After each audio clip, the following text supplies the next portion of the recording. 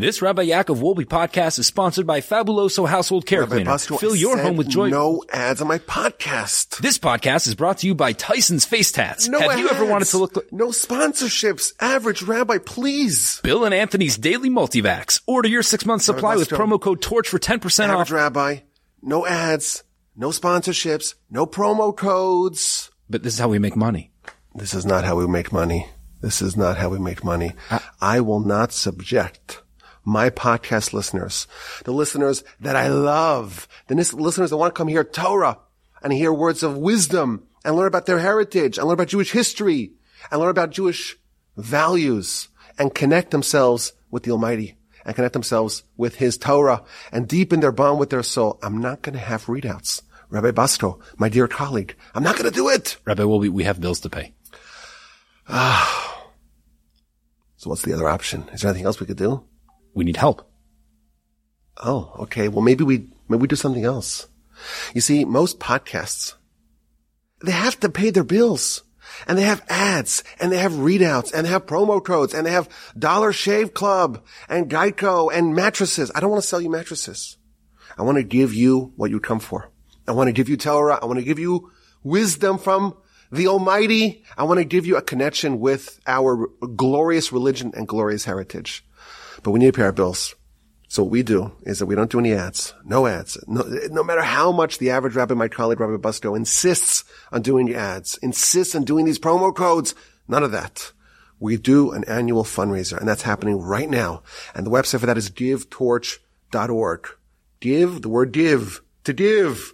Give your heart. Give your soul. Give a little boost, a little bit of love to Torch. GiveTorch.org. It's happening right now. Every donation is doubled. This is our only annual fundraiser. We do this once a year. Until next year, you're not going to hear about this. It's happening now. If you're hearing this right now, you should know that it's still active. Every donation is doubled. And yes, Rabbi Busto, he's insistent. He's insistent. Are you insistent? Well, if there's a better solution. I do like the multivax. Yeah, okay. Maybe we'll make a little exception for that. But no ads. That's the plan. We've done now podcasts since 2012. 12 years, and we're committed to this. We're committed to connecting Jews and Judaism locally in Houston and globally throughout our podcast and the many other digital offerings that we have here at Torch.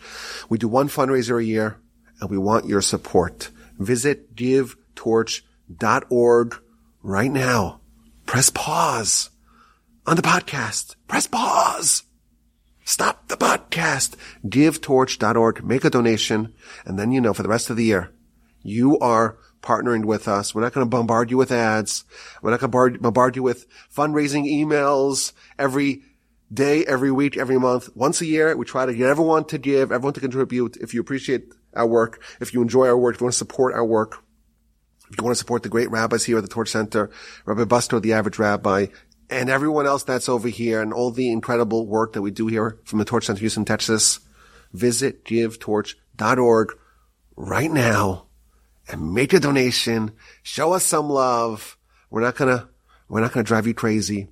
Make the donation. Of course, my email address is rabbiwolbe@gmail.com. And that website again, givetorch.org. It has been a joyous week in our family. We were blessed. We have been blessed with a new baby, a baby boy born late Sunday night, 8 pounds, 9 ounces. He looks like the rest of them. He's definitely ours. Thank God the baby is doing well. Thank God the mom is doing well. Please God, we have a bris planned and scheduled for Monday morning, most likely at the Torch Center, though it's not finalized. It's a busy week, as you might imagine. The week after a baby boy specifically is born, you have a lot of stuff you need to do. You got to secure a mohel for the circumcision, for the bris. You have to get a venue. You gotta make sure that there's catering.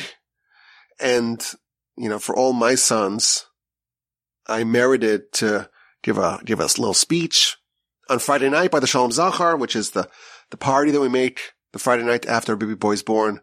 And I also merited to speak by all the brisses. So I gotta prepare that. And I gotta deal with the kids and the transportation and the hospital and trying to figure out what to call the young lad. And of course, all the other kids, they need extra special attention and TLC. They have all this envy. There's a new baby that shows up, and that is nudging them, is elbowing them out of their cherished and coveted spot. And you got to make the older child feel like a sense of ownership, responsibility. Oh, it's your baby, and give your baby the baby's pacifier, and be responsible for the baby. And they have to make sure that they feel extra special. Otherwise they really act out. And I still have all my responsibilities. Torch doesn't have the most generous paternity leave policy. I'm just kidding. I could take off whenever I want. Are they really going to fire me now? Come on. That would never happen. That's like Apple firing Steve Jobs. It would never happen, right? But in all seriousness, it's been a super busy week. I remember thinking when my son Yoshua was born, I remember thinking that week between the birth and the bris, I remember thinking that I've never been this busy and hectic in my entire life. And I recalled what happened last time when my son Yisrael Meir was born. We had been on a massive newsletter writing streak, released a new newsletter with like a massive email with 4,000 words. We've been doing it every week. And the baby's born. Thank God. Baby's doing well. And I said, you know what? Maybe we'll take a few weeks off just because there's a new baby. So I took a few weeks off. And then once you get out of habit, and it's not the easiest thing in the world to do, and it's not absolutely necessary, we could always pick it up next week. Very few people are breathlessly awaiting the new newsletter, hitting refresh in the inbox. I'm not going to get too much flack from not doing it. And you know what? Everyone's inboxes they're bulging enough as is. Man, who actually reads it? Is it really necessary? And before you know it, you lose the momentum, and it's really hard to regain it. So I decided that in honor of my new baby that the Almighty gave us, I'm going to try to restart the newsletter. And amid all the madness and the bedlam and the chaos and the mayhem and the upheaval that a new baby throws into your life, of course, it's the greatest blessing in the world. When you have all the excuses in the world to cave and to do less work, let's go in the opposite direction. Let's try to do more. Now, I didn't tell this to anyone in my family. This is going to be our little secret. But if a new newsletter hits your inbox before Shabbos, I pulled it off. But hopefully this will kickstart a new streak of newsletters every week in honor of the new Walby baby, the yet to be named Walby baby. I can think of no better way to celebrate the arrival of the newest Walby with doing more Torah and writing more newsletter articles and having more podcasts. Let's go. Let's go. This is the first Parsha podcast that I've recorded in 2024. Last week, the new episode, even though it was released on Wednesday evening, it was actually recorded in 2023 on Sunday because, we were expecting and it was past the due date. And I wanted to make sure that the podcast is in the books just in case you had to hustle to the hospital. So this is the first time I've done this in 2024. I'm in the Torch Center in Houston, Texas. I snuck away. I'm here. And let's begin Parshas Vaeira. It's 2024. Could you believe it? You remember Y2K? I was 13. And even I knew that it was not a serious problem. But that's basically a quarter century ago. 4 of those is 100 years. Time really flies. My father likes to say, in instances like this, time flies. We have to repent very quickly because we never know when our tenure in this world will end. We have to repent the day before we die And when is that? But it's 2024. And of course, our thoughts and prayers are in Israel, and we dedicate our studies today in the merit of the success of our soldiers on the battlefront, to their safety, to their health, to their success. And of course, we dedicate our studies to the hostages stuck in Gaza under deplorable conditions. Their life is hanging on a thread. May the Almighty protect all of us and save us all from our enemies. May the Jewish people ascend once again. May we merit to see the redemption and the ingathering of our nation. May the name of the Almighty be ubiquitous in the world. And may we be fortunate to play some tiny part in helping effectuate that glorious day. Of course, the email address is rabbiwolbe@gmail.com. In this special Parsha podcast, there's only going to be one segment. I actually had 2 more segments. We were going to do 3, but the more I thought about it, this one is so important. It's so critical for us in our lives. It's going to be such an instructive and topical subject. I decided to focus just on this.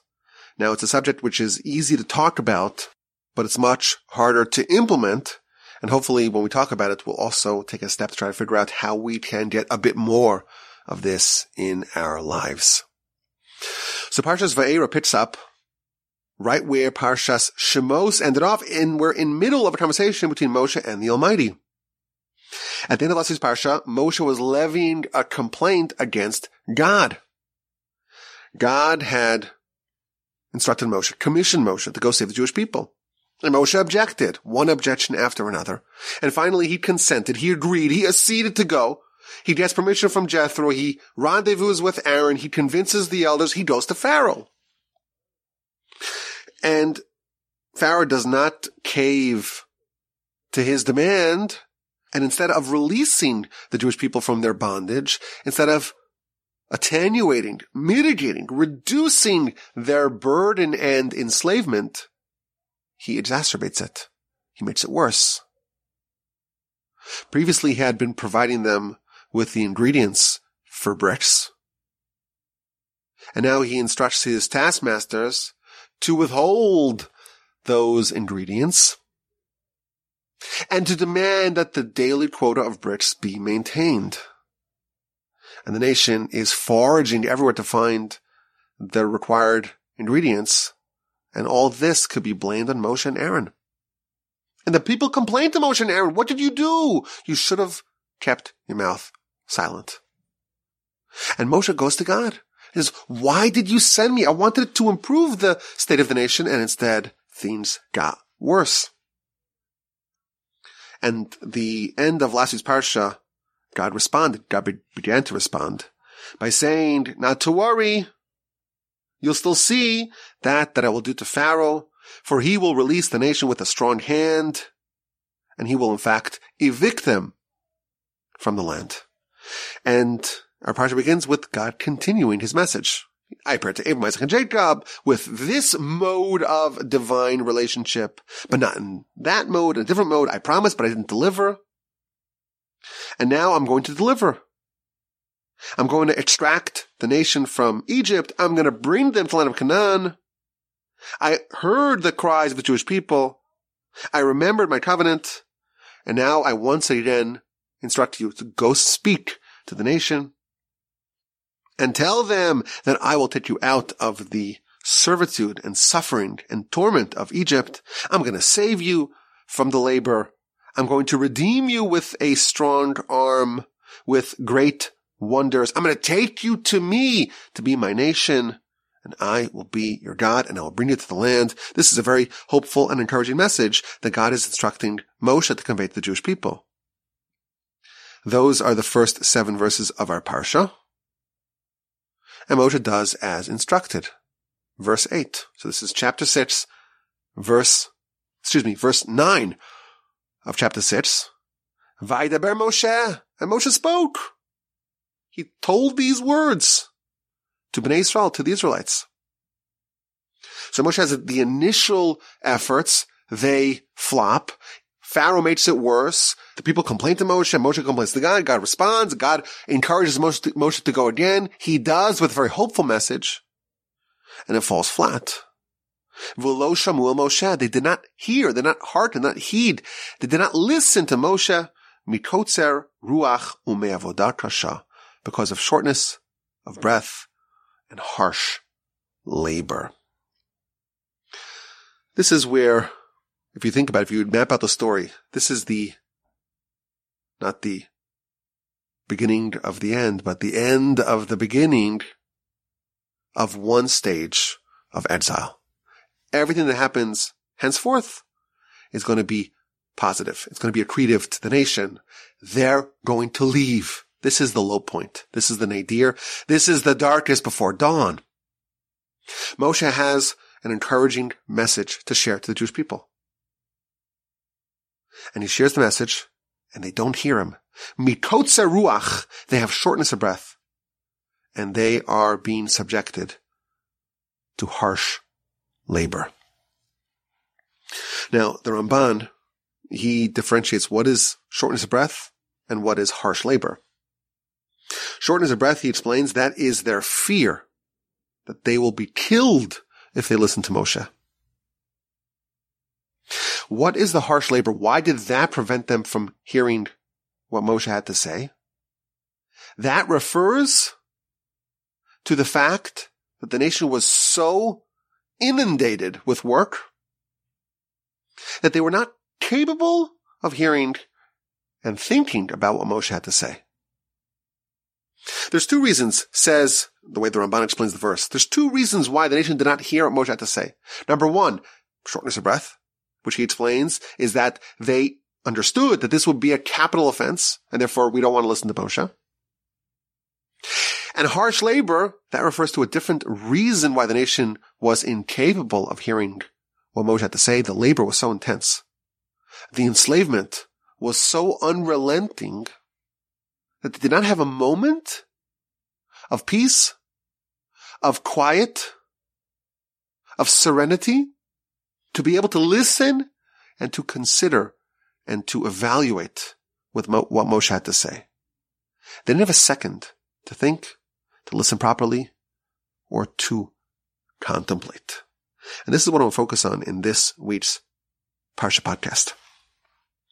The nation was so consumed with labor that they could not even hear what Moshe had to say. They were drowning in work, in labor, in servitude, that disabled their ability, that precluded them from being able to even hear what Moshe had to say. They were in their own world, immersed in their work, compelled, of course, to do this work, forced and enslaved against their will to do this work. And the work was so all-encompassing that they got into their own little world. And Moshe, he's saying things, and he's trying to convey a message, and it's a nuanced message. And it comes from God. I'll take you, and I'll bring you, and I'll extract you, and miracles, all these nice things. And it doesn't penetrate. It cannot enter their universes. They're sealed off from the world. Moshe is unable to make an impact. His words make no impression.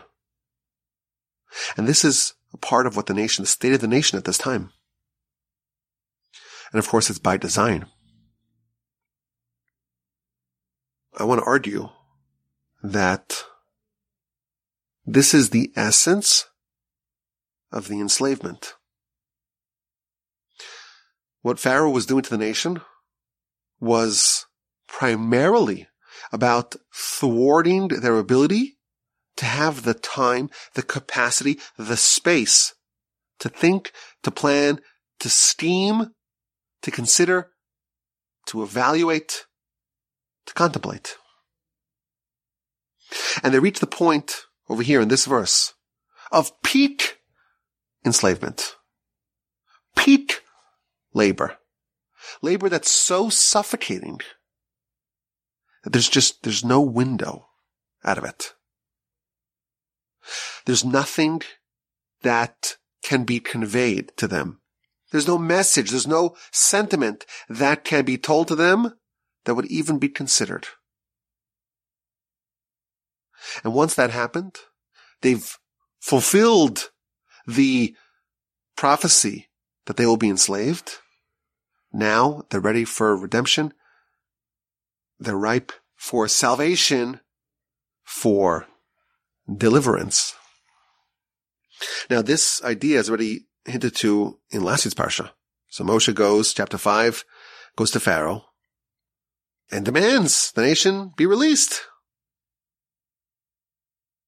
And Pharaoh is quite incredulous at Moshe's request. Who is this God? I don't know anything about this God.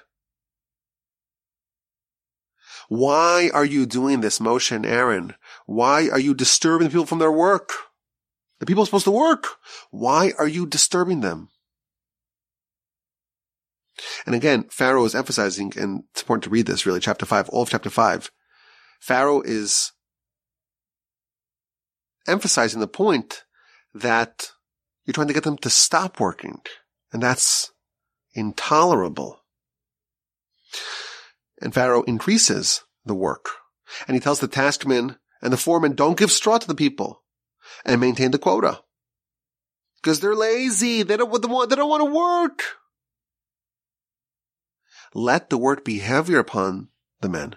Let them engage in it and let them not pay attention to false words. This idea that Pharaoh doesn't want them to have the space, the time, the focus, the capacity to pay attention to anything else.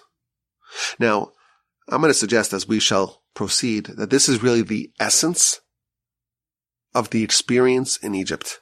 Of course, the Jewish people's experience in Egypt is really the founding experience of our people. This is when a family, the family of Abraham, Isaac, and Jacob, of course, and the 70 souls, but the family is transformed into a nation. And it's kind of amazing that our nation was founded in exile, in a foreign land, which is kind of very unique. I think it's the only example of that. Our nation's been founded in Egypt. And the essence, I will suggest, is all about this idea that Pharaoh wants to constrict their worldview, to disable any competing thoughts of consideration of other alternative ways of life, to banish all of that from their purview. Now, our sages tell us that Pharaoh, on an allegorical level, he represents the Yetzer Hara. Of course, we know that the Torah is multidimensional. That's the theme of year 8 of the Parsha podcast. It's deep and deeper to try to see a bit deeper into the substrata of the Parsha. And our sages tell us that on an allegorical level, Pharaoh is the Yetzer Hara, the evil inclination. And whatever Pharaoh did to the Israelites, that is precisely what the Yetzer Hara does to us. So the whole story of the nation going down to Egypt and being subjugated to Pharaoh and being swallowed up and engulfed by Pharaoh, and does it need to be extricated from there? And it's not simple at all. That's not just an ancient historical tale, the founding event of our people. This is also the story of our lives. Each one of us is sent down to Egypt. Each one of us is subjected to a fierce and conniving Pharaoh. And each one of us has to find a path out of Egypt and towards Sinai, towards God, towards Torah. There's a midrash that I dedicated a chapter in my book on that talks about, or gives an analogy, a parable of a man, a sailor, who was on a ship. And the captain of the ship tossed him overboard. He was thrown to the ferocious waters below. And he's going to drown. And the ship captain takes a lifeline and throws it, casts it into the water, and tells the flailing sailor, grab onto this lifeline, hold on really tight, and I'll pull you up. I'll bring you back on board the ship deck. And the Midrash explains this is the model. God, so to speak, the captain, he has our soul in close proximity to him. But he takes the soul and throws it into this world. And the soul is going to drown. It's going to be swallowed up by these raging waters, the Yetzer Hara, the physicality, all the forces that are designed to inflict tremendous damage to the soul. But the Almighty also throws us a lifeline, and that's the Torah. And that's symbolized by the mitzvah that incorporates all of Torah, namely that of the tzitzis, which is the ropes, the streams, the fringes.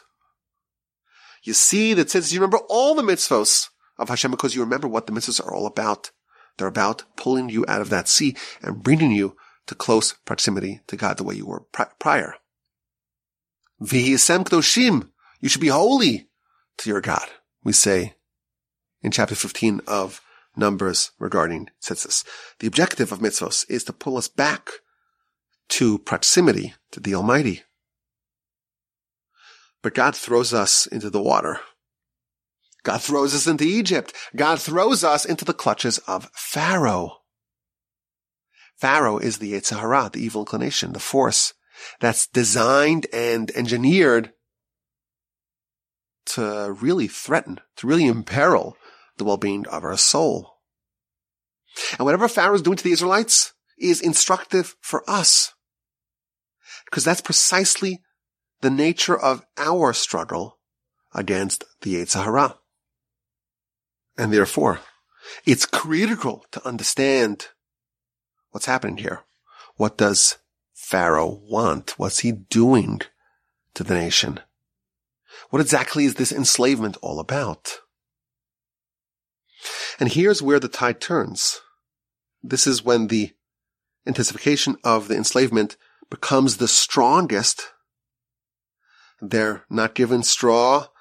They're not given the ingredients of the bricks, and they still need to maintain the quota.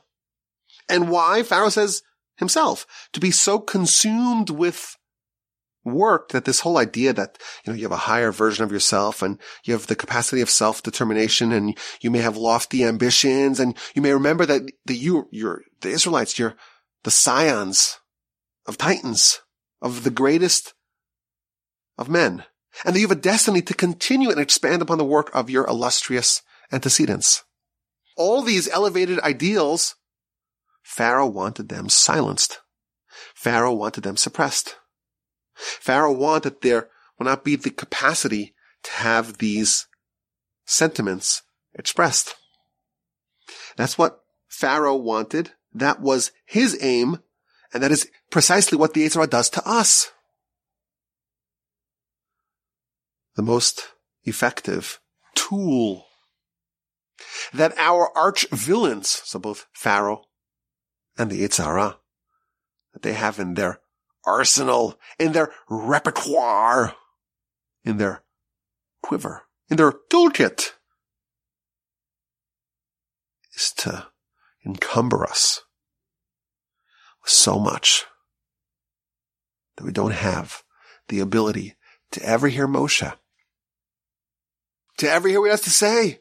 And the most encouraging and inspiring messages, we don't even hear him. And the idea that God wants a relationship with us, and he wants to take us to him, and he wants that we should be his people, and he wants to remove all the difficulties in our lives, we don't hear it. It doesn't penetrate. We're in our own world, hermetically sealed, and fending off all the messages that Moshe may be delivering to us.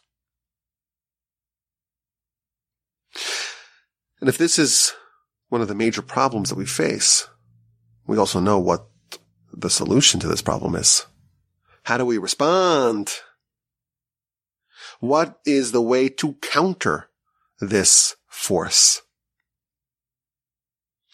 There's an incredible piece in Mesilas Yesharim, that's the way of the upright, from Ramchal, where he talks about the importance of contemplation, of consideration, of finding the time and the space to consider, to open up your mind to what you're doing, to what you're living for, to what agendas really should dominate your life, what you should invest your time in.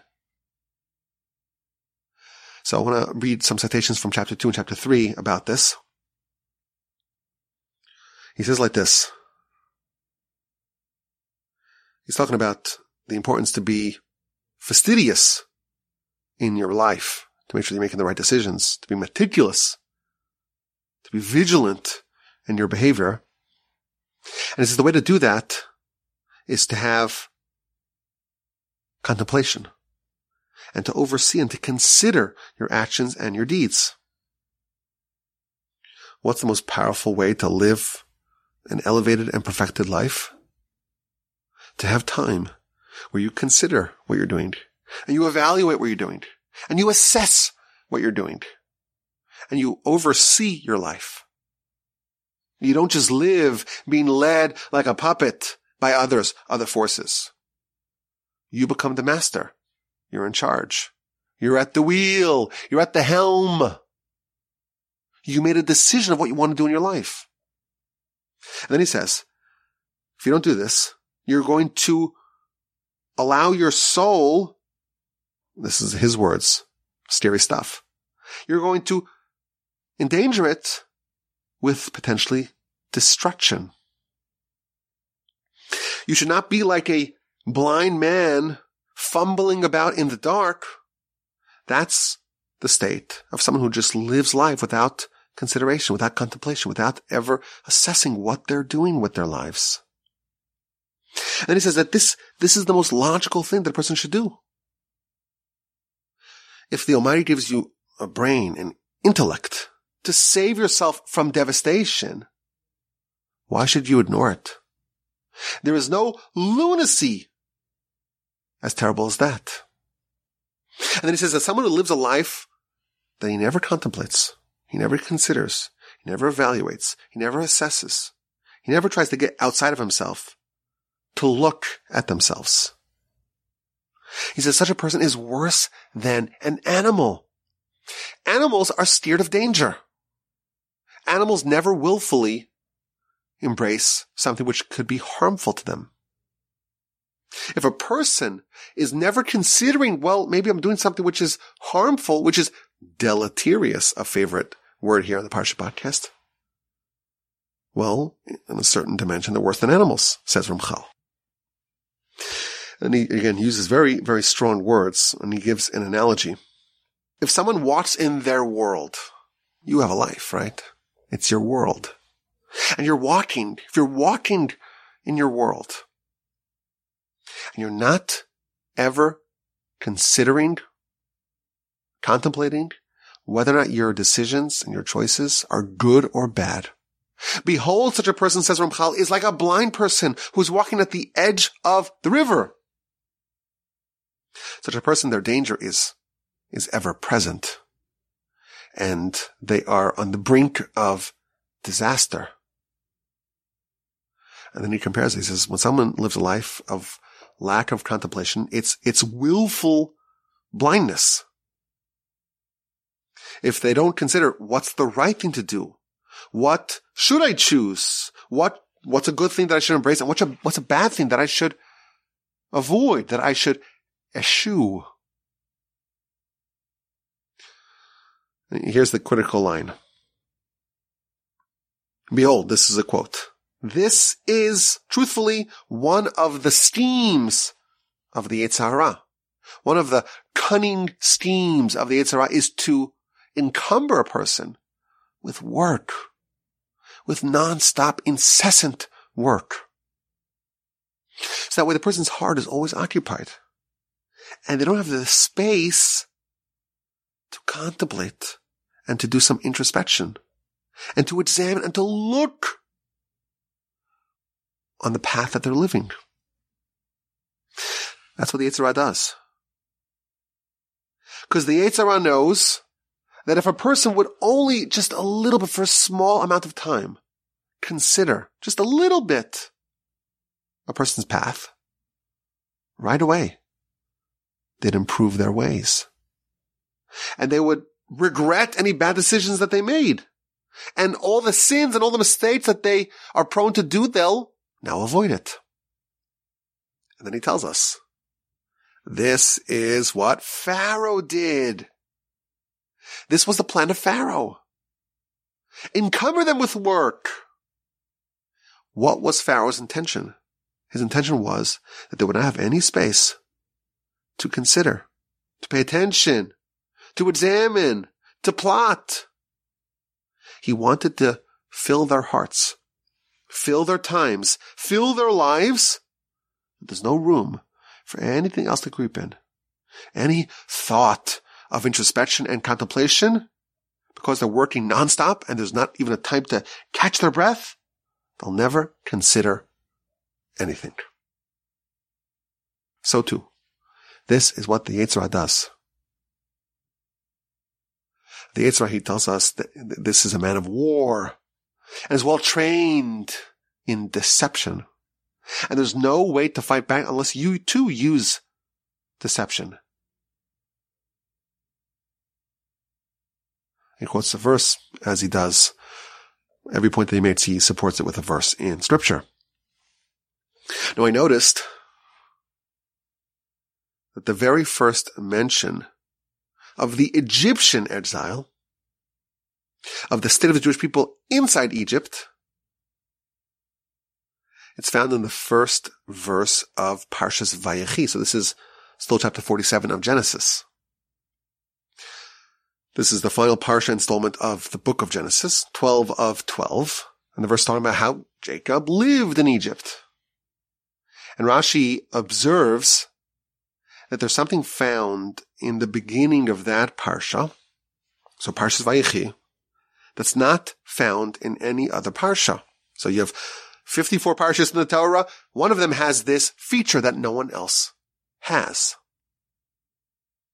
And that is that in a Torah scroll, typically there's a paragraph break separating one Parsha from another. Just like if you have a different book, between the books of Genesis and Exodus, you have 4 empty lines. So it's very easy to spot it. If you're scrolling through a Torah scroll, you'll see when there's just big blank 4 empty lines, you know that you've reached a point between 2 books. But similarly, between 2 parshas, there's almost always, there is a paragraph break. But between Parshas Vayigash, the 11th installment in Genesis, and Parshas Vayechi, the final one, there's no break.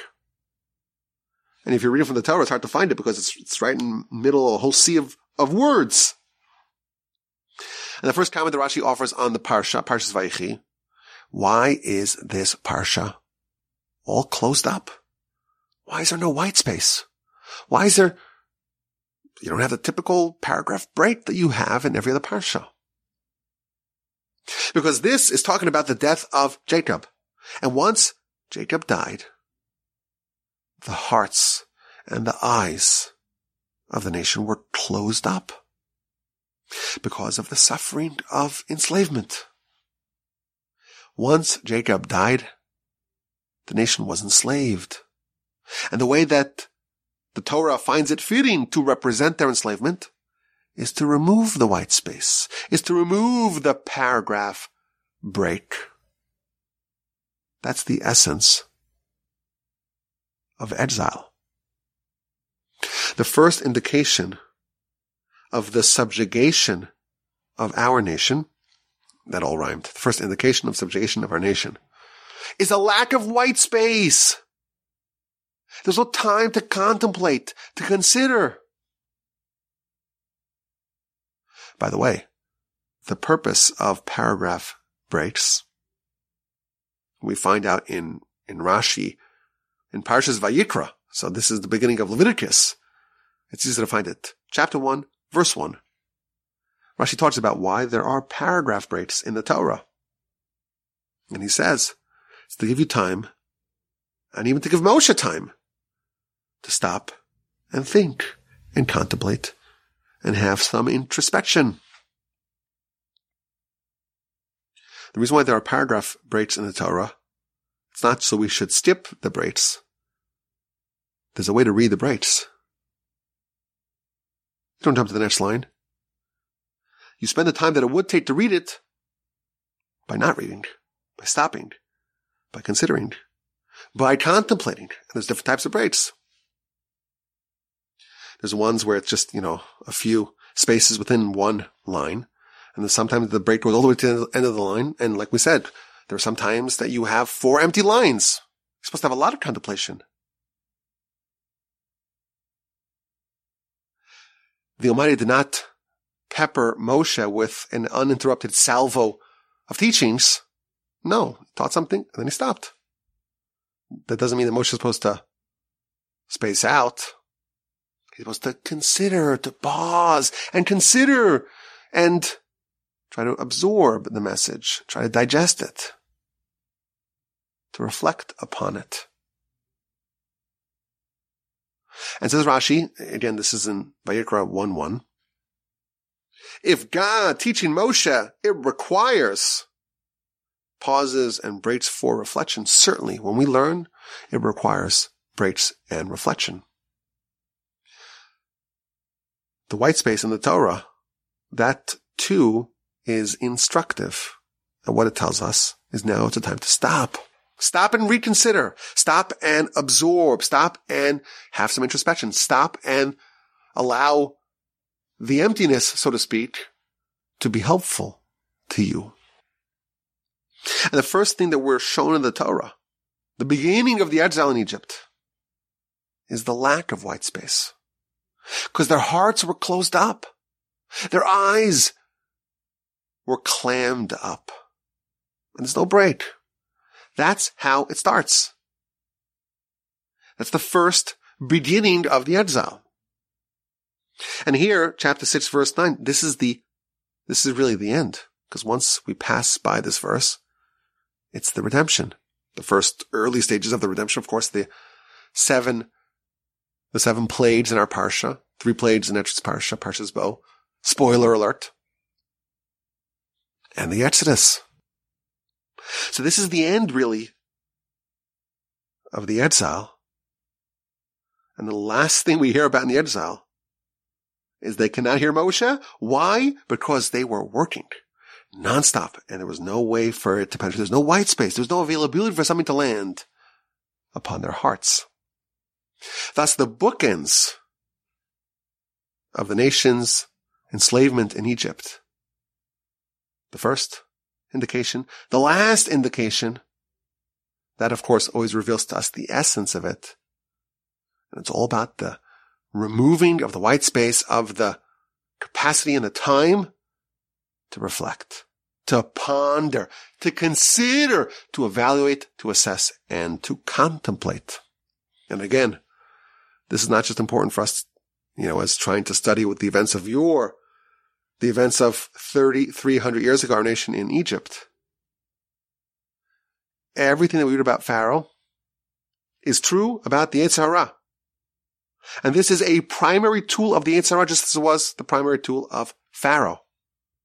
And if you want to triumph over it, you want to win, you need to carve out some white space. You need to make sure that there's time for reflection. I want to read for you another short citation from Ramchal. This is not from Mesilas Yesharim, The Way of the Upright, but from instead a different work with the very exciting and compelling title of Derech Eitz Chaim, The Way of the Tree of Life. And in it he has a powerful statement on how important self-reflection, self-introspection, life analysis, how important these things all are. And he says, listen, people think, most of the time they're thinking about their temporary life. The life of the body, the life that won't really matter in 100 years from now, certainly not 150 years from now. If people spend so much time thinking about their temporary life, why don't they spend an hour thinking about, contemplating the life that's actually consequential, their permanent life, the life of their soul? How come they don't take the time to think about who they are, what they're here to do? Why did the Almighty give them such a lofty soul? Why did the Almighty place them in this world? What does Almighty God want of us? What will be at the end? What's our plan for the afterlife? And then he says, again, this is Ramchal, a very, very reputable source. I'll read it to you in Hebrew, so I'm not fudging the translation here. Zosi ha-trufa ha-yoter gdola. This is the trufa. What's trufa? Trufa in Hebrew. Gotta practice our Hebrew. Trufa. All of us need to brush up on our Hebrew. Trufa means medicine. This is the most potent and great, I want to be accurate in translation here, medicine that can possibly be conceived, tuchalamtzi, neged hayetzer, opposite, in opposition to the Yetzer Hara. Vihikala, and it's easy. Upu'ulasa gedola, and its effectiveness, or what it effectuates, is great. Upiria rav, and its fruits are manifold. This is the best medicine against the Yetzer Hara that a person should stand. Again, this is a quote. Every day. Lefachot sha'ah. At least an hour. Panui. Available. Cleared from all other thoughts. To only think about this. To only be introspective. And you should inspect in your heart. What did the earlier ones, the forefathers, why were they so desirous by God? What did Moshe do? What did David do? What's a good thing to do? What's a good way to live? Ramchal tells us here that the most potent and powerful and effective tool against the Yetzer Hara, which again is the force that's trying to destroy us. The primary reason why we're here is to fight the Yetzer Hara. And the most potent tool to combat it is introspection. It's time where you're not thinking about anything else. There's no other competing thoughts that are dominating your perspective. And you're able to think about your life and what you're here to do. What's the goal? What Hashem wants of you? Why were you placed on this earth? What's your mission in life? How do you live up to your abilities? How do you make the most of your potential? An hour a day, at least an hour a day, he says. At least an hour a day.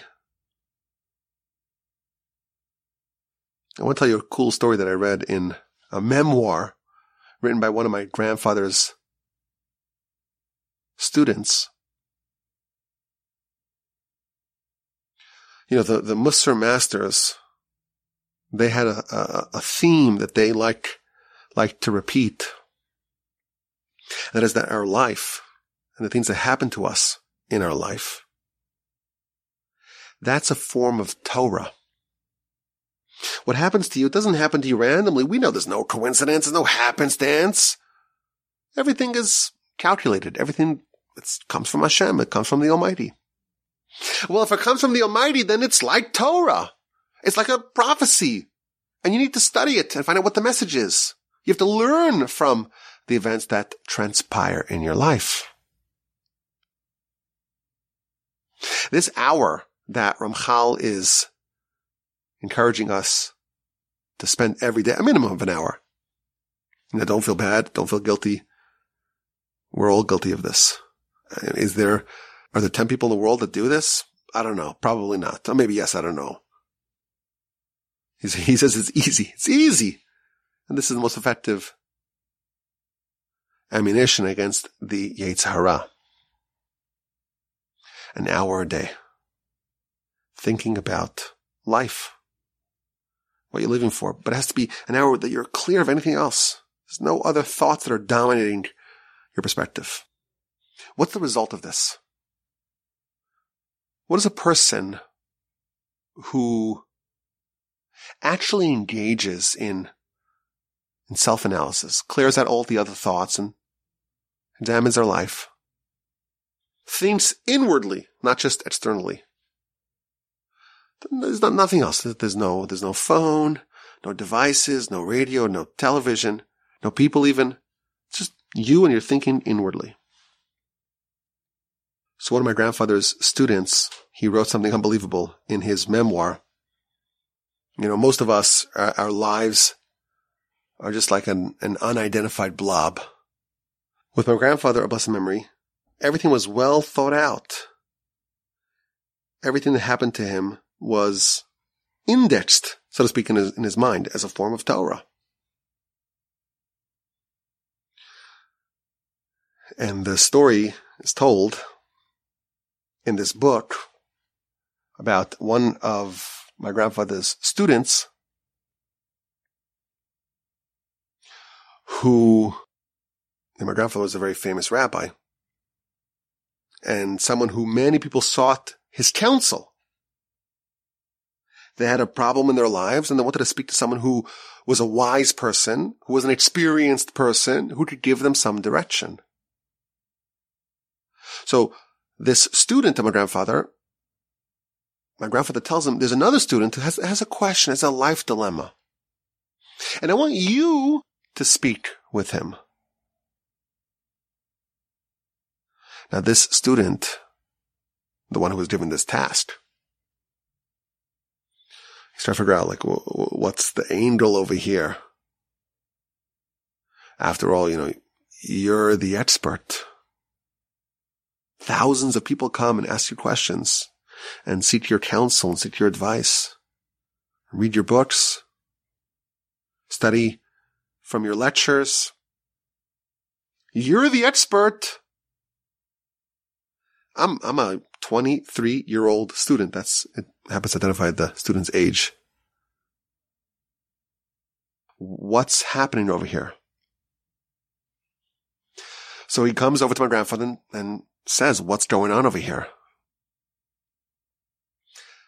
So my grandfather responded to him, listen to this. He responded to them, let me explain to you. People come to me with all sorts of problems. And every problem is unique.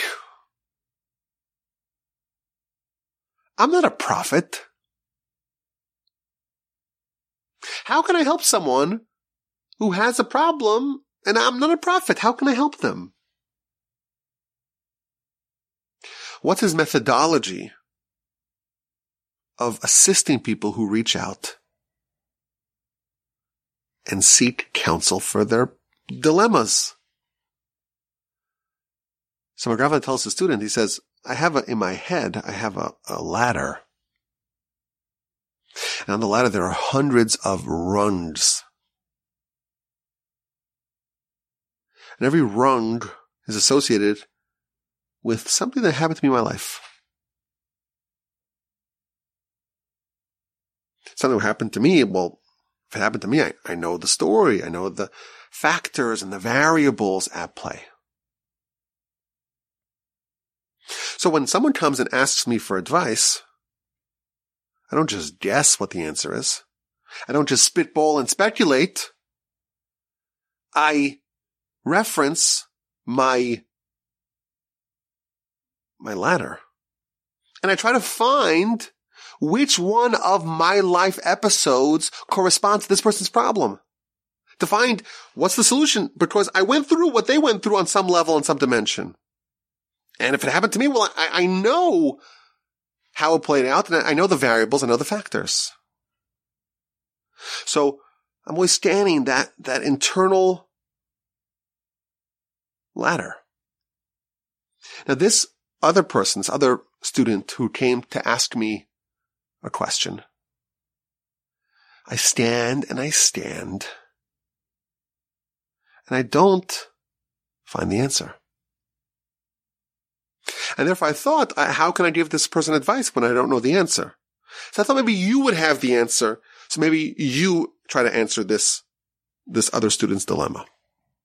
Now, there is an epilogue to the story that the student who was giving the advice, after he gave the advice, my grandfather debriefed him And he pointed out all the mistakes that he made in giving advice. He says, you did this mistake because of this reason, because you have this and this predisposition or bias. But to me, this story and this model of how you could become a student of your own life. You really should be writing your own autobiography, because every event that happens to you in your life, that's like a lesson from the Almighty. And you have to study it. And when do you study it? When do you study the most important Torah that's tailored for you? For most people, the answer is never. They're total strangers to their own life. They don't have necessarily a ladder with hundreds of rungs of every event that happened to them in their lives, and what the lessons were, what the variables and what the factors were, and what was the correct response, what was the wrong response, what were the biases that were at play beforehand.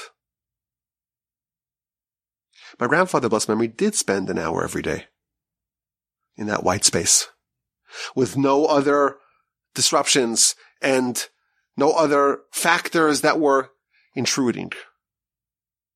And he became a student of his own life. And of course, once you become a student of real life, you're able to help other people as well. To me, this is a life-changing lesson. And again, I think it's easy to talk about, and it makes sense.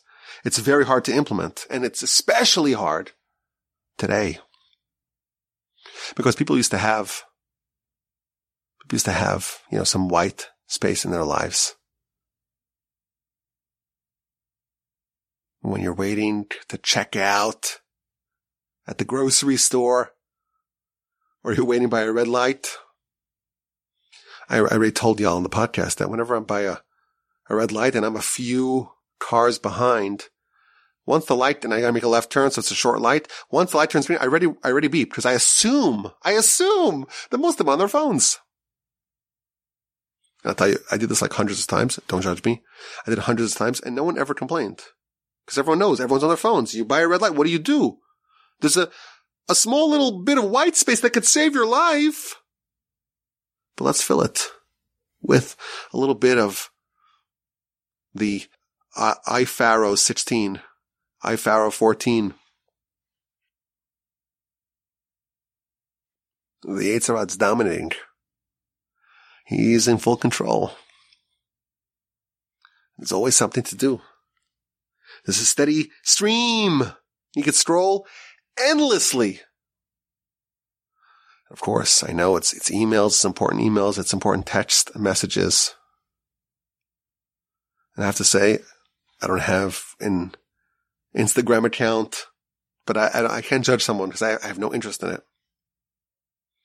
Certainly not TikTok. I'm too old for this. I'm too old. Even though I'm technically a millennial, but I'm one of those older millennials. I still do have a weakness for Twitter. But I'll tell you, I'm proud to say this, but I don't think it's a cause for pride. When Yom Kippur came, I made a resolution to not look at Twitter even once until the first day of Hanukkah. And I'm happy to say that I was successful in that undertaking. And then, of course, the war breaks out and everyone's getting all their steady stream of news, and I don't really have that. But to me, this is an important step, or these kinds of initiatives are important to carve out some white space. What's Pharaoh doing? The beginning of the story is that the nation, their hearts and their minds and their eyes are closed up. And that's reflected in the Torah. There's no white space. And at the very end, Moshe's saying an encouraging message. He's saying good things. He's saying things that should provide a modicum of comfort. But Pharaoh and his devious plans, he removed any white space. There's just work. That's the beginning. That's the end of Egypt. That's the entirety of it. And just as Pharaoh did, the Yetzer Hara does. And if we want to win, if we want to overcome, if we want to take those lessons, that Torah of our own life, we got to find that white space. And once you have the white space, cherish it, utilize it, and use, again, what the Ramchal says is the most productive use of your time. To consider your soul, to consider your afterlife, to figure out what you're here to do. What does Hashem want of you? That's the most important question that any person can ever ask. I told my wife, I really want to do 1 week without my phone. Maybe after the fundraiser in February. Wouldn't that be a nice challenge? To do a whole week without your phone? We used to live in a very different world. In a world that there was white space baked into daily living. Today, it's a very different rhythm of life. And that's the primary damage, the spiritual damage of social media, of any sort of media that can fill up any space. I think it's also one of the most amazing benefits of Shabbos.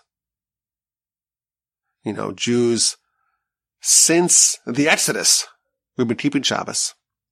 Not doing all the categories of work that are prohibited on Shabbos. Today, it's so critical to modern living because if you don't have it, there's never any time. It's a crazy thing. There's never any time where someone's alone. You wake up and your phone's next to your bed, and you go to sleep and your phone's next to your bed, and at every time throughout the day, it's within hand's reach. Now, of course, it's important. You gotta listen to the podcast. I know that. But you have to remember, this is the beginning and this is the end of Pharaoh, of Egypt, of the Yetzer Hara. It's all about closing any windows of examination and contemplation and consideration. And if we're serious about extricating ourselves from Egypt, we must wage a campaign against the scourge of Egypt, the scourge of Pharaoh, the elimination of any moment of contemplation. Let's carve out that window. Let's find some white space. That will change our lives. I thank you for listening. This was enjoyable. I am so delighted that I came to the Torch Center to record this podcast. The streak continues. It's a joyous day in our family. I hope your family as well is safe, is doing well, is flourishing. Have a wonderful rest of your day. A sensational rest of your week. And an elevating, edifying, uplifting, meaningful, and productive Shabbos upcoming. And please God, with help of Timati, we'll talk again next week. And of course, the email address is rabbiwolbe@gmail.com.